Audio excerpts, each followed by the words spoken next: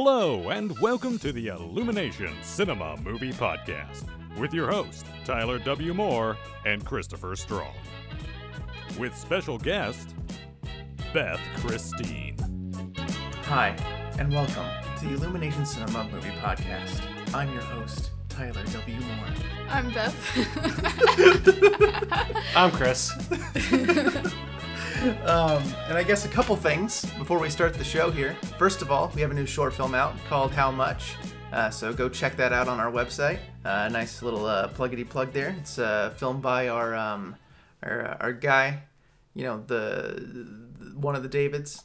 You know, I don't want to say which one because that might, you know, deter you from wanting to see it.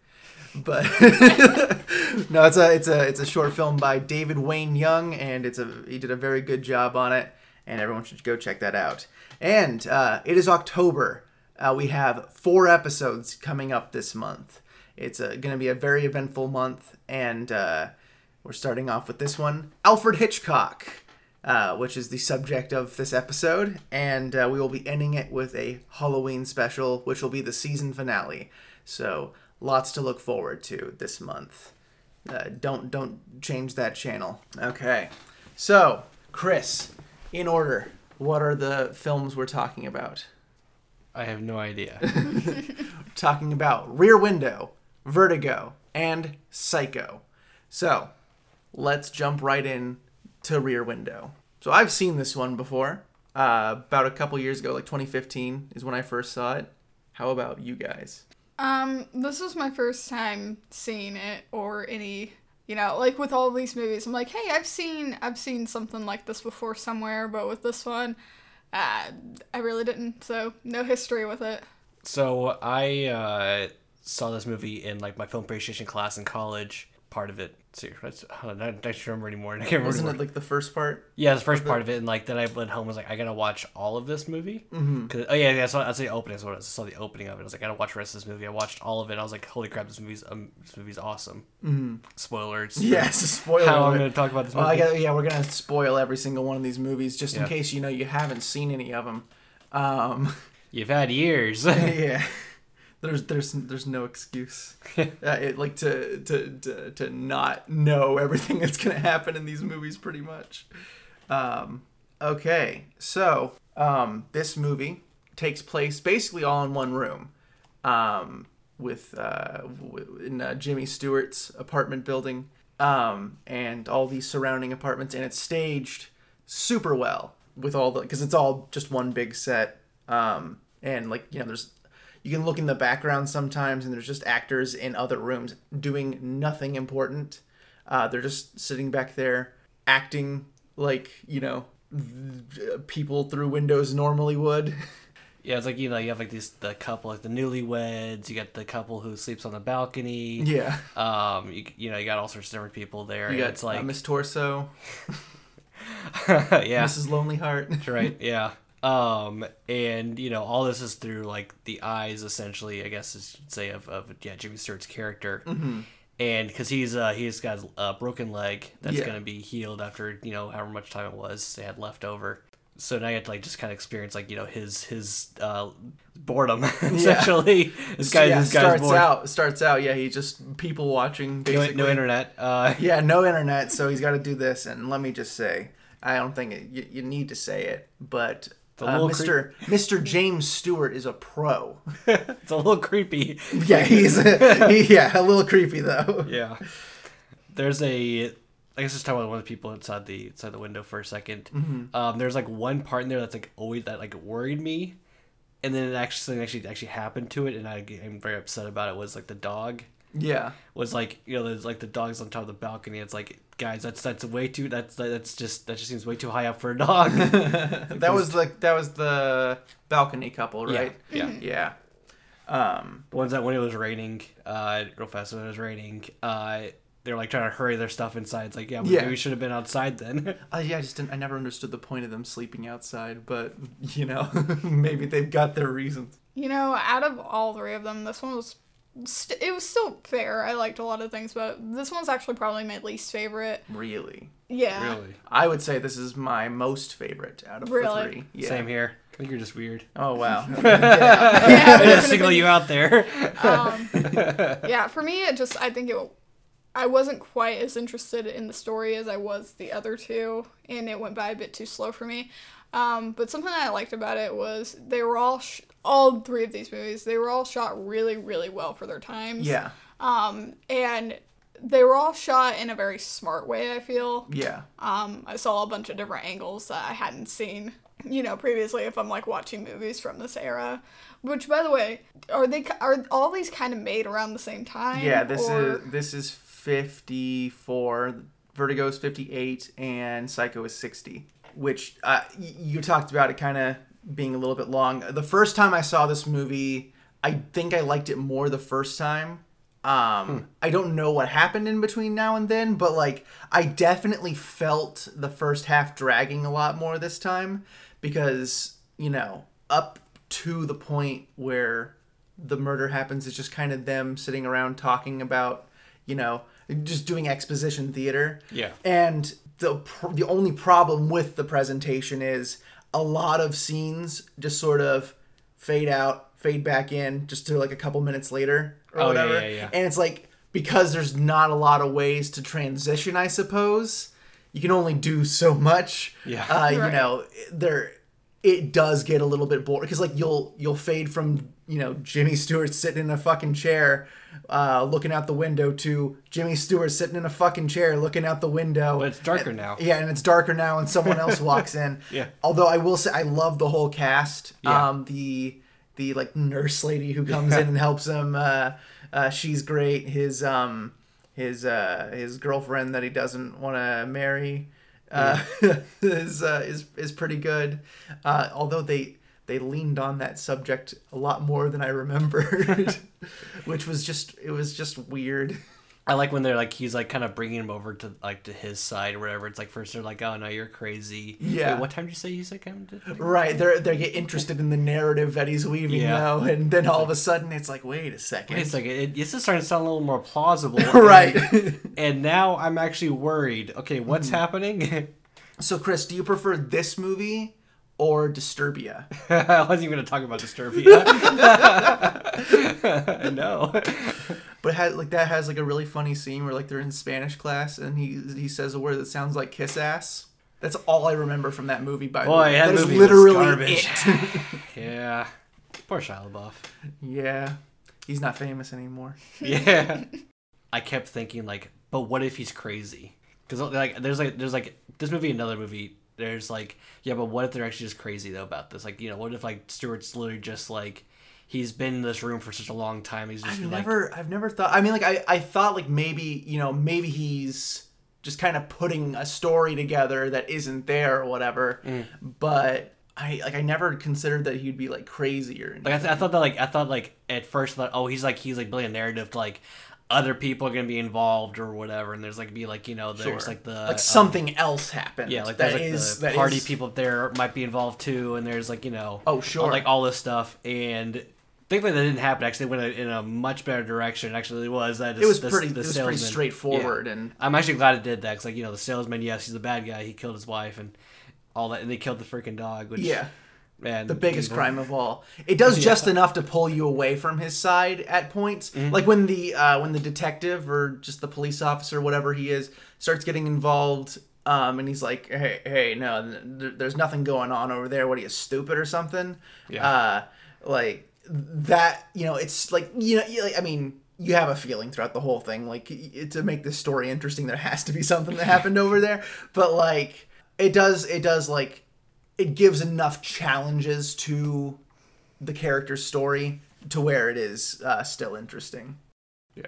I thought you had something, sorry. I literally have no more notes, by the way. I used up all my notes. I was kind of letting you guys talk about this one a bit more since it was your favorite.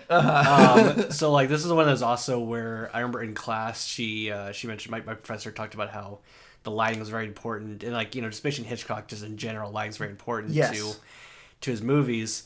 And you learn a lot more about Hitchcock, and it's like so I guess there's like different sides of like people will criticize him for like one thing, but people like will love him for other things. It's like one of the things obviously is like he's not on set ever. Pretty much like his cinematographer directs the movies. If you want to get into Hitchcock a little bit himself, I have plenty to say. I think that's fine. Because I mean, we don't have as much to say about this one. I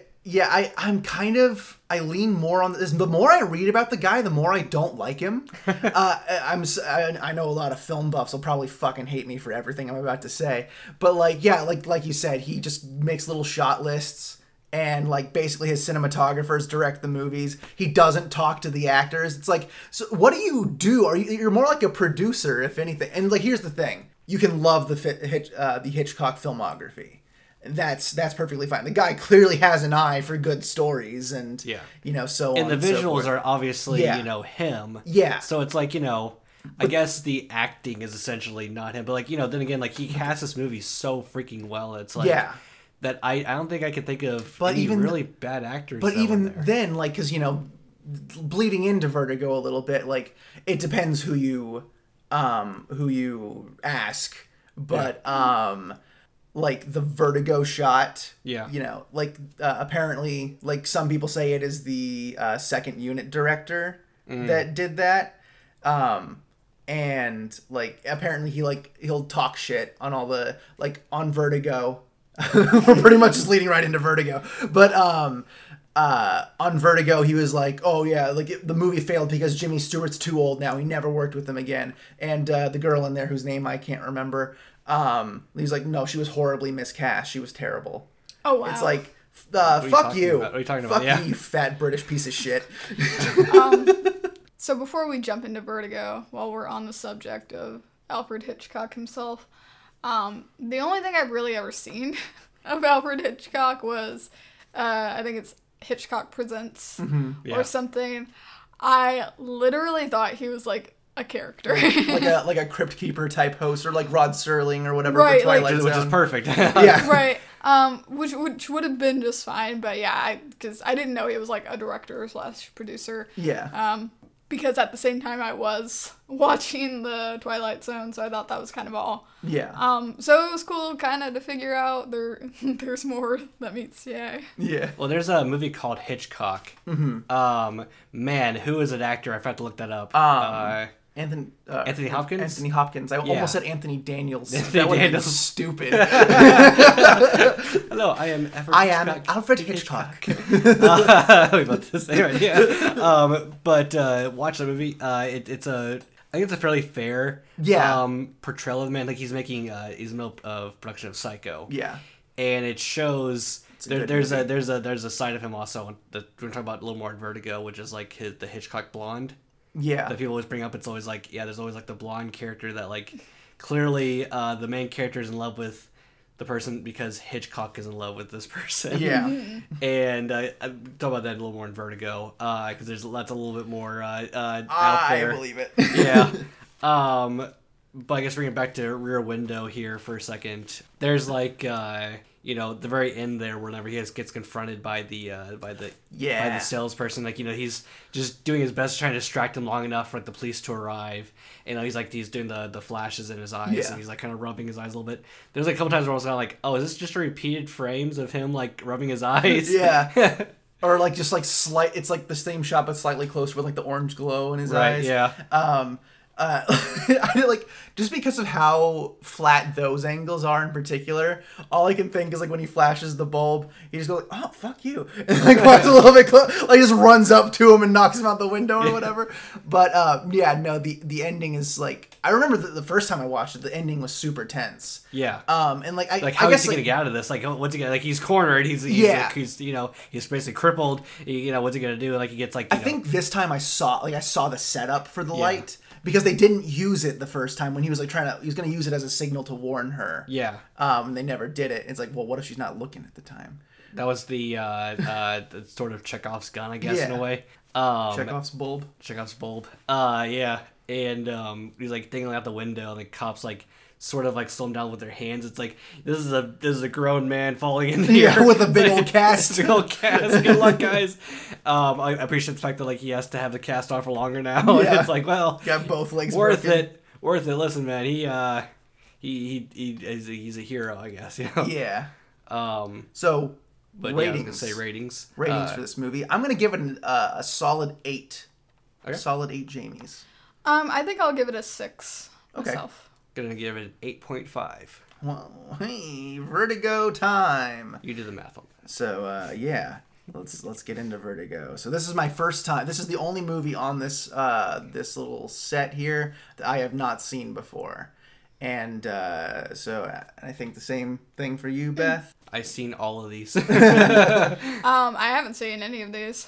Again, I've seen like kind of themes and other things. And I figured that was the case, and that's why I definitely wanted to have you on this one. Yeah, or like recreate. Like some things I'm like, I've seen this before, just not with these people. I had no clue it was Hitchcock. Right. There's a lot of like people like who will like make homages to Hitchcock shots and like setups even. You know, you see obviously like what was that with like Bugs Bunny was like doing like the psycho thing or whatever. Yeah. Like, Yeah. He like pours down the Hershey's chocolates. You know, that's what they used or whatever in there. It's like yeah, this is cute, but They also did the like the Vertigo like Saul Bass sequence thing in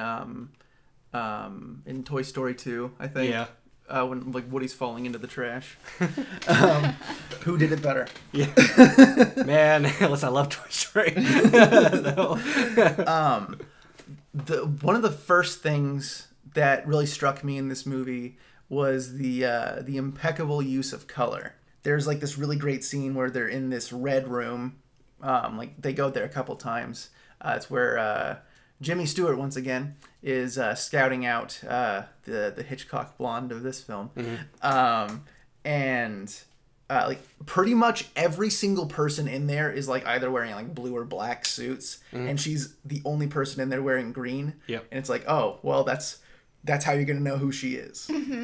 So not to go back to Rear Window for a second here, but like the like fact is like the colors they are like very muted, except for the very important stuff was colors. Yes. But yeah, in Vertigo, like colors are very very obvious, especially when they show up. You're like, oh yeah, this is. It's a very Technicolor movie. Yeah. Like, Green is a very important color in this movie. There's a lot of Yeah. usages of green. I guess we can jump around a little bit here with that, which is like there's a shot with, like whenever she becomes Madeline, right? Madeline, yeah. She becomes Madeline. Like there's like the Goes from this Judy to ghost, Madeline, yeah. This like ghost aura around her, like this green aura. Yeah. And it's I forgot what else is green. There's a few other green So, shots. like like the light in her apartment. That's right. Yeah. Because she's like right next to the neon sign, Yeah, it's, and like, there's very like bright, yeah. her car. I think her car is green. I think so. Yeah. But yeah, there's several little things like that, and it overall just like it looks really good. I'd love to see like because we just have a DVD of this, and it held up really well on DVD. See a Blu-ray of this. Yeah, I'd love to see a Blu-ray version of it just for the picture's sake. So Jimmy Stewart gets hired to follow her by the husband, and he's not very subtle about it. He's in like wide shots of like the two cars, like they'll be pretty spaced out, but like when he like it's just like shots of him in his car, and then like it'll get the reverse. It's like he's like 5 feet away from her. It's like, dude, come on, give her a little bit more, give her a little bit more space. Which kind of brings me to one of my biggest notes on this movie is that Jimmy Stewart's character is freaking creepy the entire time. Yeah. Like, he is not like, this model citizen type of thing like he is in, like, say, like Rear Window, for example. Yeah. And it's like you kind of sympathize with him, but then you don't at the same time. Yeah. Because he just comes out as really creepy, and then like especially near the end, he like kind of like looks like he's like, kind of going off the edge a little bit. Yeah, and I'll say I don't know how I feel about that. I don't know how I feel about him playing this type of character because he's just it's like Mr. Rogers playing this type of character. It doesn't work. It doesn't feel right. Yeah, he's too wholesome for this. Yeah.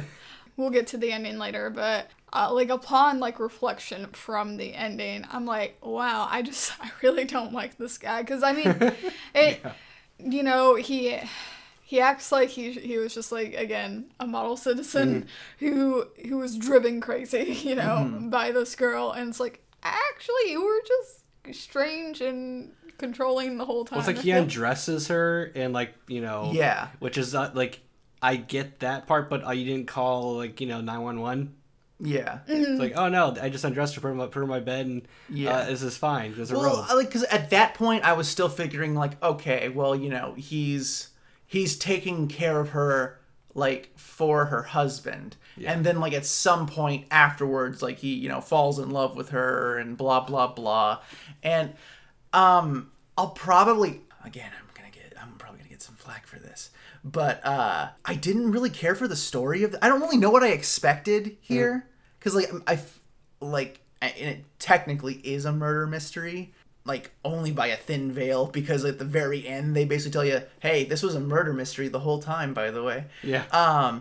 But like, I feel like I just expected something more like noirish. Ended up being a little bit disappointed by the story, because it's like. You go through the whole thing. It's like, he's following this girl for the husband, and then all of a sudden there's this big twist at the end, kind of like at the tail end of the movie. He falls in love with this girl for some reason, even though she's got those wicked eyebrows. And then she kind of has a mean looking face. She has she's got some RBF. Yeah. She is covering it up. She's a different person, but she's still the person that he fell in love with. It was like he's like turning her into like that gets into the psychology a little bit there, which is like he meets who he thinks is a new girl who kind of looks vaguely like the woman that he fell in love with, and he kind of like slowly turns her into that person, which then you end up with like the ghostly Daryl looking shot of her. Yeah. First of all, he's a really bad detective. Yes. Not only is he, again, He gave himself up pretty quick. Like, just jumping into the ocean floor. Like, he's really unprofessional, not only by, bringing who he thinks is, like, a suicidal girl into his room, undressing her, which, as you said, could have been just like, hey, he's, like, taking care of it, but I really don't think it was. But he, like, goes... I was willing to write it off as that, like, for the narrative's sake. Right. There's also a time period. Maybe there's something creepy at the time. Yeah, just creepy. I don't know. Hitchcock doesn't think this is creepy. Yeah, he's just, like, he's, like, searching places without a warrant, and, I mean, just, like, the whole time, he's, like, again, like, really... To me, he comes across as, like really controlling, I guess, and just, like, weird and pushy. So, Chris, what you said about he thinks he's, like, meeting a new girl, and, transforming her into, it starts with an M. Madeline. To me, I actually thought he knew who she was the entire time. That's what we were debating when we were watching the movie. Well, because by the end, he definitely knows, but I thought that, like, because she's she's riding the snow, because I think, what she did was also horrible. I think she got in, like, way over her head. Yeah, she's still an accomplice to a murder, basically. Right, oh yeah. I don't know, because she, like, I get, she definitely is an accomplice, but she's just like, I went up there to stop it. That could have been a lie. I don't know. But she's, like, writing this note to him, like, pretty much going to explain who she is, why she did it, and then she was going to bounce. Mm-hmm. She decides not to do that. She could have left at any time. Well, yeah, she definitely could have. But because she either maybe, like... She was still in love with him, or... Like, I don't... But even then, like, yeah, he's turning her into another person. Right. I don't even know, like, love or, like, infatuation or even, like, guilt. Yeah. We probably wouldn't know. So I guess, like, I kind of think about, like, two different thoughts here. One of them, which is that, like, kind of go back to the Hitchcock thing for a second. Yeah. Which is that, so Hitchcock... Does Hitchcock think this is romantic? No, it's worse. It's basically the character is Hitchcock in... So I've heard this before, where it's, like, basically it's a metaphor for Hitchcock, where, like, he's very controlling to his actresses. Yeah. And very abusive towards them and changing them into certain things, like the Hitchcock blonde. Yeah. Which is what Stuart's character turns her into. And he's very very creepy about it. Things that I guess maybe thinks this is what love is like. I don't know. Yeah. He wants to put his little sausage fingers all over these girls. But like here, like my running theory to this right here was that like there was going to be like a shot at some point in time in here where that girl, like the new girl he meets or whatever, was actually gonna like look totally different. Like there's gonna be just like a shot, like she like changes like her face, and like she looks nothing at all like her. Oh, Stuart's just a crazy madman. Like he's just imagining that she looks anything like her. See exactly that. that might have been better. And like, because talking about the ending, like when we were talking about like, you know, does he know or not, I was trying to like decide in my head, do I like it more if he knows? I started getting excited at the very end when he's like leading her up there, and it's like, you know, like he's like, if you're gonna make Jimmy Stewart crazy, you might as well make him full on crazy, and like, you know, like he's like, it would feel a little out of nowhere if he just kind of chucked her off or whatever. But if he revealed that he knows and then he threw her ass off there, that might be there might have been a way to play that. But then the ending is like she's up there and then a nun kind of comes out and scares her and she falls off the end. Yeah. Like that was kind of figure. It's like that was kind of fucking stupid. Yeah. Yeah, I didn't like that ending, honestly. I guess I should say that like Vertigo is actually my least favorite out of these three. Same. But it's also one that like I want to go back and revisit some more because it's just it's a very visual feast. Because like a lot of Hitchcock movies are visual feasts. Yes, I can probably say that I hated the story, but on a technical level, this was super well made. Mm-hmm. Yeah. And I don't have like a whole lot of bad things to say about the presentation value of it. You know, the actors are really good. What more do I need to say about Jimmy Stewart to convince you people that he's the best in the world? Harvey was great in this movie the whole time. I say like, you know, Stewart like really is is probably my favorite actor of like this era of Hollywood, or like yes. During his time of Hollywood, like he's my favorite actor. Absolutely. You know, he really represented that time period extremely well, and it's like he's the one I kind of just go to. I think about that era. I just go, yeah, Jimmy Stewart. Yeah, absolutely. With this one for me, I think I was just a little, I don't know, because I mean, you know, we're about to get into Psycho, I'm sure, which was my favorite. So I think I'm just on like the spookier side a little more, because I was like, of course, it was her favorite. I'm leaving. I think I liked the story better in Vertigo because, like, you know, like at first I felt like I was a little bored, but like towards the end, you know, I was just like, Jesus, is what he's doing is so messed up in so many ways, and I love it. I couldn't take my eyes off the screen at a certain point just because I was so fascinated with like how insane this movie was. Right. Well, and like also it's like, okay, you know, from what I said before, I didn't really like the, you know, the character of the guy. But I'm like, I did not expect him to like either go completely insane here or just, you know, basically like want to throw this girl for a loop, kind of like she did to him. Mm-hmm. Which, by the way, totally insane thing, just like, you know, the psychedelic scene, basically, like just like that sequence is. I don't even know how to start with that thing. Basically, I was worried about it because I knew that scene was going to come up at some point. Yeah. I was worried about it because the opening titles weren't very good. They they kind of didn't age very well. The scene itself, like, it's very cheesy. Like, it's not, like, super competently done. I mean, like, for the time it is. But, like, it doesn't hold up very well. But at the same time, like, I like a whole lot about it. I like the way I like how, you know, old and cheesy it looks.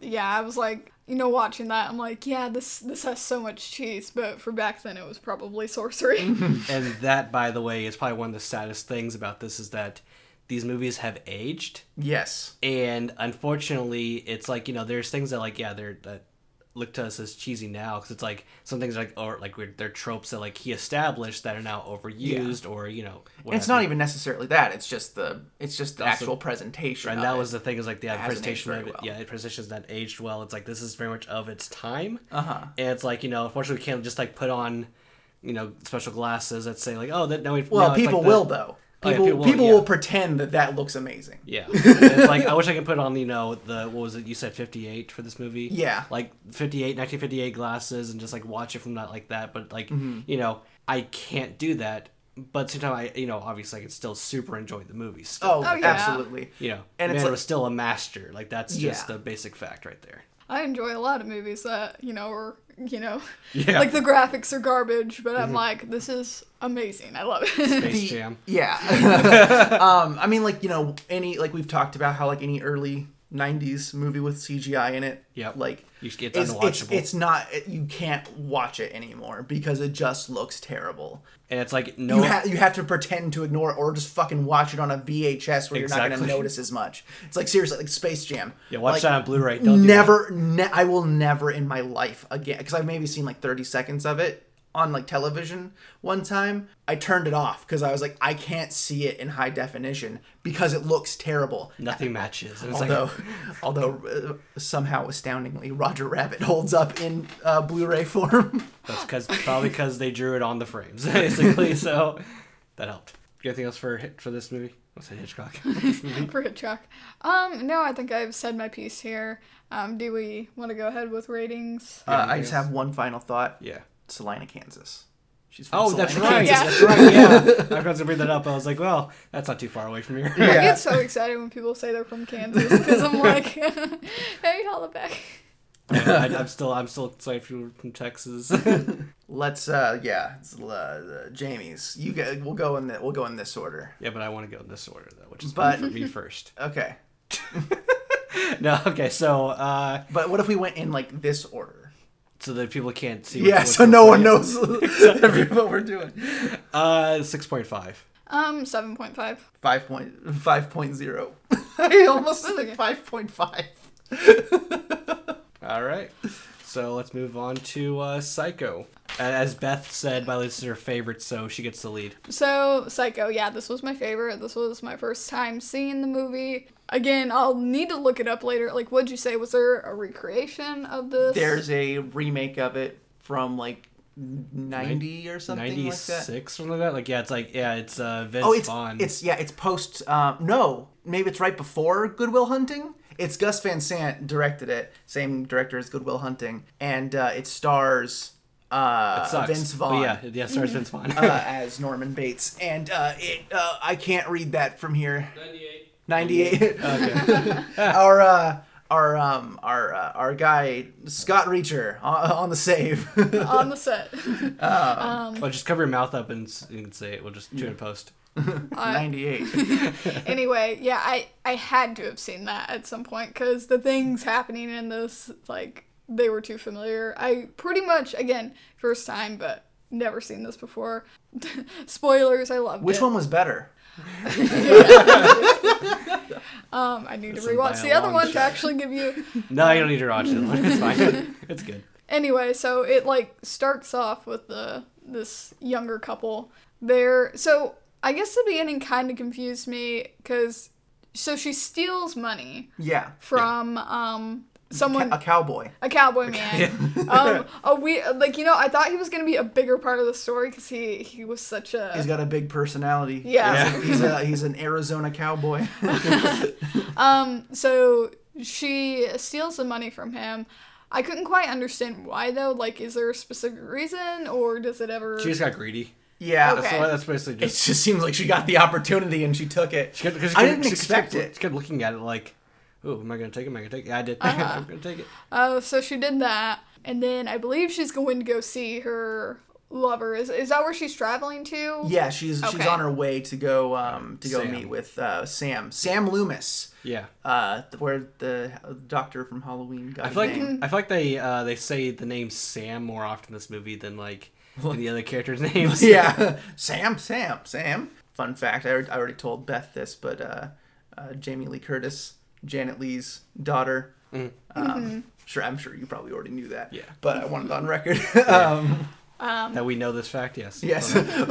Did you guys know? This is top 10 horror. So yeah, she's making her trip, making her way down, and Making her way downtown. making her way downtown. So the trip is pretty unnerving in itself. You know, she's really nervous. Sure, yeah. Yeah, and she has like that cop who. Trying to drive her away from. Like, okay, so it's weird because, like, I feel like maybe, yeah, her falling asleep on the side of the road was maybe a bit strange to him, but overall, was there anything else? It was the way that she was kind of acting like. Okay. Yeah. No, it's fine. I think. Can I just say real quick? I've seen this movie before, but it was about 10 years ago, so I've forgotten most of it. I was like trying to kind of figure things out as I was going along, and with the cop thing, thought for a second, like, oh, maybe there's like a call out for it, but like then he kind of drove away. And I thought, oh, well, maybe there isn't. And then you find out that there's a private detective on the case, and it hasn't been brought to the police yet. Oh yeah, I guess then that she'd be kind of afraid, like, oh, maybe the police officer knows. Yeah. I think he kind of eventually just leaves her alone. But at first I was just like, is he like genuinely concerned about her behavior? Because he keeps asking if she's okay. Well, then he's like watching her at the used car lot. Right, and the car salesman, by the way, I think his last job was at Chick-fil-A. He's very friendly. Well, and he's kind of just like, I mean, don't you want to look at this car at all? Like, what's wrong with you, lady? Well, and he goes, who's chasing you? Nobody. I like the shot of like when she like drives away and they're like the three of them were just kind of like staring, like kind of like watching. Yeah. What? Well, yeah, and the cop's just like fucking standing there. Yeah. Like, and then we don't see any more of him after that. But one thing I liked about the car lot part was, he tells her, okay, this is going to be your car plus $700. And at first she's like, $700? And, he's like, oh, yeah, they always have time to argue money. And she goes, no, it's fine. Like, I'll take it. And he just, like, looks at her like, okay. Like, what's wrong with you? That probably wasn't even the actual price. He was probably just throwing that out there to throw her off. Right. All right. So that's kind of the end of that. She's, like, making her way again to wherever she's going. And there was this really cool scene where, she's driving. It's kind of just, like, showing her face. There's a bunch of voices, like, of her sister, of the bank guy, everyone kind of, like, laying out things for us on what's happening at their end. That she stole the money, that she's gone, that no one's heard from her. She's got that little smirk on her face for a second, too. No, which I really liked, I noticed that, too, so, which is crazy, because I feel like for whatever reason, like greed or whatever, she really wants to do this. But then I know at some point she's kind of just like... She's debating on whether or not she should just kind of like, take the punishment and... Well, and the thing is, I feel like she was, but I'll jump ahead here. She gets to this hotel? The Bates Motel. The Bates Motel. She gets there, checks in, gets a room. There's this guy there. He's a really nice boy. He's a really good boy. eating sandwiches and drinking milk. Oh boy. He shows her the room. He says, well, the bed's soft. There's paintings of birds on the wall.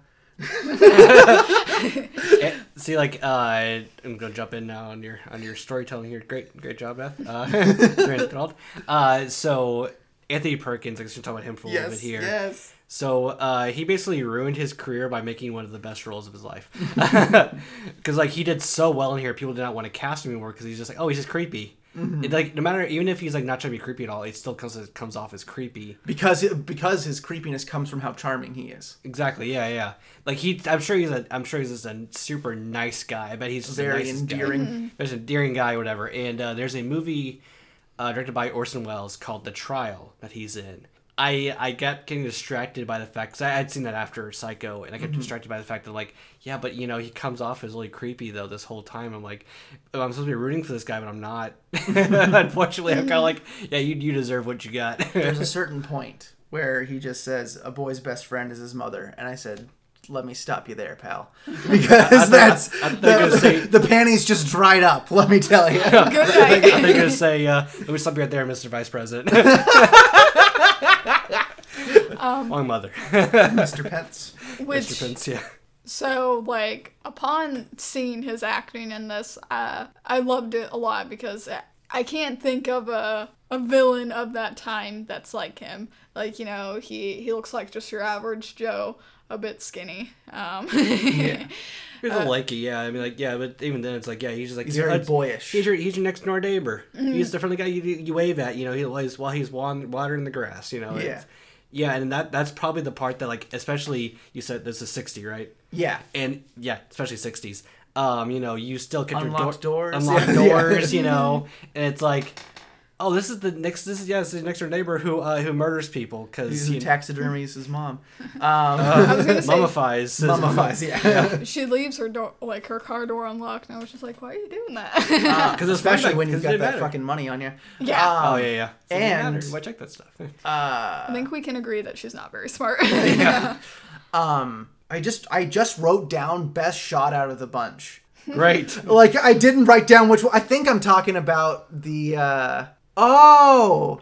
I know it. God, we're gonna have to keep this whole thing in now because I just figured out what my point is. Oh, boy. I meant, like, it's the best shot one out of the bunch. The cinematography is the best here. Great. Mystery solved. Mystery solved. Congratulations, Scooby. Another case closed. Directed by Alfred Hitchcock. Can I talk about the scene? How some things about it. Uh-huh. So first thing that happens. So she stops talking to creepy Norman. Goes to take a shower. She threw her robe on top of the toilet, and all I could think was, "Kill this bitch." Yeah. Like, she better not be planning to put that back on. And then, of course, you get the world famous Killing scene. Shower scene. I wondered this from my memory. I've thought this for a long time, and it's another one of those things you just never say out loud in a room full of filmmakers or anything. But the stabbing is very, very hokey in that scene. Uh-huh. The cutting is so awkward. Yeah. It's like I'm completely removed from this scene. However, the best part of the scene is the ending of it, where the blood's like going down the drain. You zoom into the drain, and then you cut like zooming out of her eyes. Mm-hmm. That is like the coolest little cut right there. See, like, that sort of thing kind of makes you remind me of like another Hitchcock movie, Rope, I think is what it's called, where it's basically where it's just It's the one take movie. Yeah, it's right? the one take movie where basically like they kind of cheese it a little bit by like having like, it zooms in on his belt and then comes out another scene or whatever. It's like, okay, that's not quite the same thing, but that's fine. Whatever. It's like Birdman did it all actually in one take. Yeah. Whatever.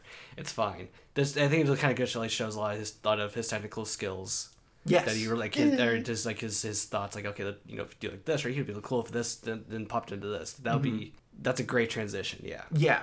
With this movie, like, I don't feel like it really required a lot of effects, kind of like Vertigo or any of his other ones did. I think besides that stabbing scene, we were pretty much spared of anything that was like too. There's one, like, the part where he kills the private detective is also very cheesy. Oh yeah. Because like he's like falling down the stairs like one step at a time. Oh, yeah, no. And he's going. No. Yeah, I did not like that. The killing scenes are not very good here, but the aftermaths of them are what really make them. Right, or just like The whole process of him disposing of the body is great. What'd you say the actress's name was? Janet Leigh. Janet Leigh, I remember hearing something about how, that scene traumatized her, like, for life, pretty much, as far as showers, but not just the showers, she was wrapped up and put in a trunk, which... Well, it's probably because Alfred Hitchcock decided that no one else could stab as good as he could, so he's the one with the knife stabbing at her. He's actually doing it, and it's like, that's like one of the few scenes actually show up for. Let me tell you something. You suck at stabbing, Alfred Hitchcock. One fun thing for you, I guess, Beth, I'm not sure if you know about this, but like he fought against having music in this scene. Like he did not want to have any music at all. Oh, God. And then they composed the music for it, and he was like, "Oh, okay, this sounds pretty good."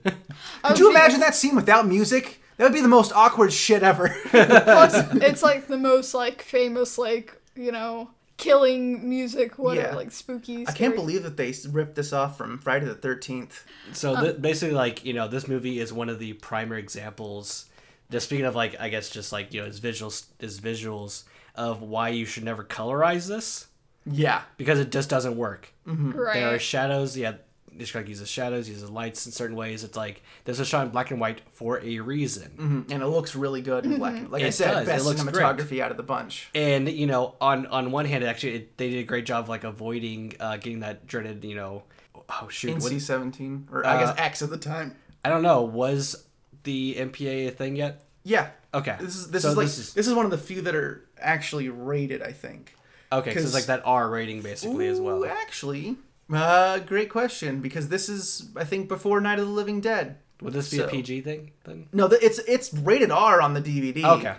Which is why I so confidently said that it would have been rated by the MPAA, but I think it's pre-Night of the Living Dead, and that's like where the MPAA started, basically. Okay. Was to keep that out of children's eyes.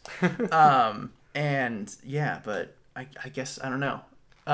Let's say about the stabbing thing was like it was shot that way to not be too graphic. Right. Because especially then in time, it was like, oh, this is like people were talking about how like it was the most graphic thing they'd ever seen, but you don't see anything. Mm-hmm. And like also you can tell it's intentionally black and white because the last two movies we just talked about came before it, and they're both in color. Oh yeah. So it's not like he had to. Yeah, the process was much cheaper at the time. Still, it was the 50s when they started actually like being able to do like color movies. Most movies were starting to be in color at that point. Yeah. So like I said, the cost was way down. Finally, they didn't have to worry about having to feed in.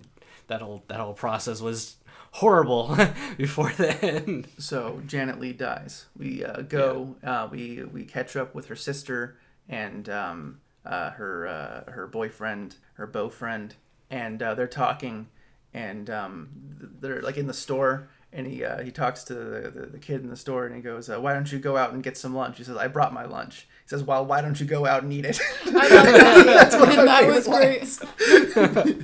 I like the fact that like you sort of I think it makes the guys kind of wonder like, okay, so where do we go from here? Oh yeah, I guess I was just talking in general of like talking about the mother for example. Oh sure, yeah. Like so like.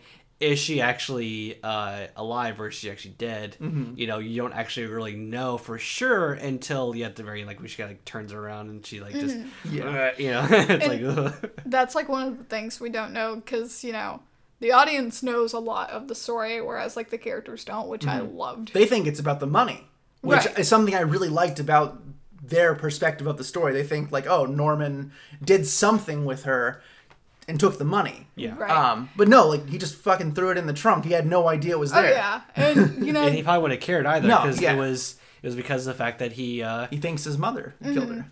He did because mother would be because nobody else can love him basically. Yeah. It's like ugh. No one else can love him. No one else can love her. Yeah. Yeah. So which is the reason why he killed his mother in the first place. Yeah. But yeah, no, they have like every reason to believe that it would be about money too. Because his hotel is like literally hidden. Yeah. Like I think she got there pretty much like by chance. Yeah, but like, because she didn't know she wasn't on the main road anymore. Yeah, she couldn't see because of the rain. No one comes out there, and they're like, they're even questioning him at one point, like, what would you do with $40,000? You would, how are you gonna get a new hotel? Like, he knows they're on to him about something, but like Again, he has no idea. You're talking about when Sam is questioning him and he's channeling Zap Brannigan. Basically, what would you do with $40,000? Like all of a sudden he starts talking like that. Yeah, and I like how like really tense the ending really felt. Where like he knocks out Sam. Yeah, because he first like, where's the girl that you were with? Yeah, and like until he knocks him out. I thought actually like he had actually killed Sam when I first saw it. I was like, oh crap, So she's got to fight him off somehow or whatever. Mm-hmm. And actually I wasn't sure if I wasn't sure that she was actually gonna be able to defeat him or not. I wasn't sure. I was like, maybe it might just end with like just creepy old Norman, with his mom, with mom's clothes on. Norman's gonna be performing some sexual activities on. Man, like he shows up though and like. He goes upstairs. You think, okay, so he's searching for upstairs. Yeah. No, he's putting on his mother's clothing and like the wig and all that stuff like there, and comes downstairs. Yeah. And I'm just like, this is so creepy. This is now reached the level of this man has lost it. Yeah, like he just went full mommy. Yeah. The thing is, so as the psychiatrist? Yeah. explains so brutally at the end. Yeah, he over-explains it a little bit. Because granted, I already knew everything that was going to happen in this movie, but at the same time, it's like, nah, I get it. Like, you don't have to. And maybe like the explanation was for a 60s audience. That's very possible. So like Norman essentially is so disturbed to the point like he has like that split personality disorder where sometimes he truly believes that he's his mom. Yeah. And then sometimes he's either like it's like he's never just himself. He's either just his mom or he's Norman and his mom, like, having conversations literally back and forth. So because he has to speak for her. yeah, he believes that it was, like, genuinely her that did it, because he comes back, like, he's just blacked out, and this girl's now just dead, and, you know, it's like, Mom, what'd you do? So I was like, you know, he disposes of her body. Not to say that this guy's totally innocent, because he's not. He's a freak who dumps a person in a swamp like a piece of garbage. Like, he's clearly done this before, too. Right. Oh, yeah. But he doesn't... He just kills her. Like, I mean, he doesn't do anything else to her. He doesn't take anything from her besides her life. I mean, but... The most important thing, possibly, well, from it's her. crazy, because it's like, I was so scared. I'm like, for a second, you know... And as you were saying, Chris, like... Back in that time, they wouldn't have done anything too graphic, I don't think. No. But like, probably We never even actually saw her boobies. We just saw her corn, Right. her cone bra. I almost said corn. come, bro. Yeah, like today, he would have done things to her. He would have found that money and he'd taken it. Like, He would have taken it to a strip club, got some like cigars. Like, had 5 cigars in his mouth. He would have been making it rain. he's a good boy. But he's a good boy. He likes sandwiches and milk. I guess like a layer. You know, I was almost thinking that is going to be added to here was that like he would kill the girl and then like she would turn into mother. You know, it's like something or whatever. And I thought about that and I was like, but I really like the fact that he has his mummified, you know, mom. Just like he'll just like pose her or whatever. And it's like, oh god, it's just so gross. There's a movie, like, super real quick scroll hunt. There's, like, actually a movie kind of like that, only it's a guy with, like, his sister. His sister actually died when he was younger, and his mom made him be his sister, so now I think he, like, killed his parents. And he, like, kidnaps girls and makes them into his sister. And, like, holds them captive and stuff. So there's, like, I think it's called Carrie Ann or something. It's not a movie, Beth. Chris does that. Oh, yeah, Chris does. Look, I'm editing this. But I should say, because I trashed the one on Vertigo, the opening title sequence for this one's really good. Yeah, and so is the opening title sequence in Rear Window. Yes. I Yeah. like that one too. It's very fun, it's little shades. Yeah. I'm I got all my notes said and done. So want to go around for we'll ratings? start right here. I give this movie an 8.5. All right. I give it an 8. I'm gonna give it a 7.5. Cool. That's up from last time, which was a 7. So this one got better. Rear Window apparently got worse. But not long from now, only a few days away, we will be doing another episode, and that one will be over what, Beth? I don't know. First Man. Say it, Beth. Say what? First Man. So that's what we're doing. That's what we're doing later this week. Yeah. First Man. See you, everybody. First Man. Bye. First Man.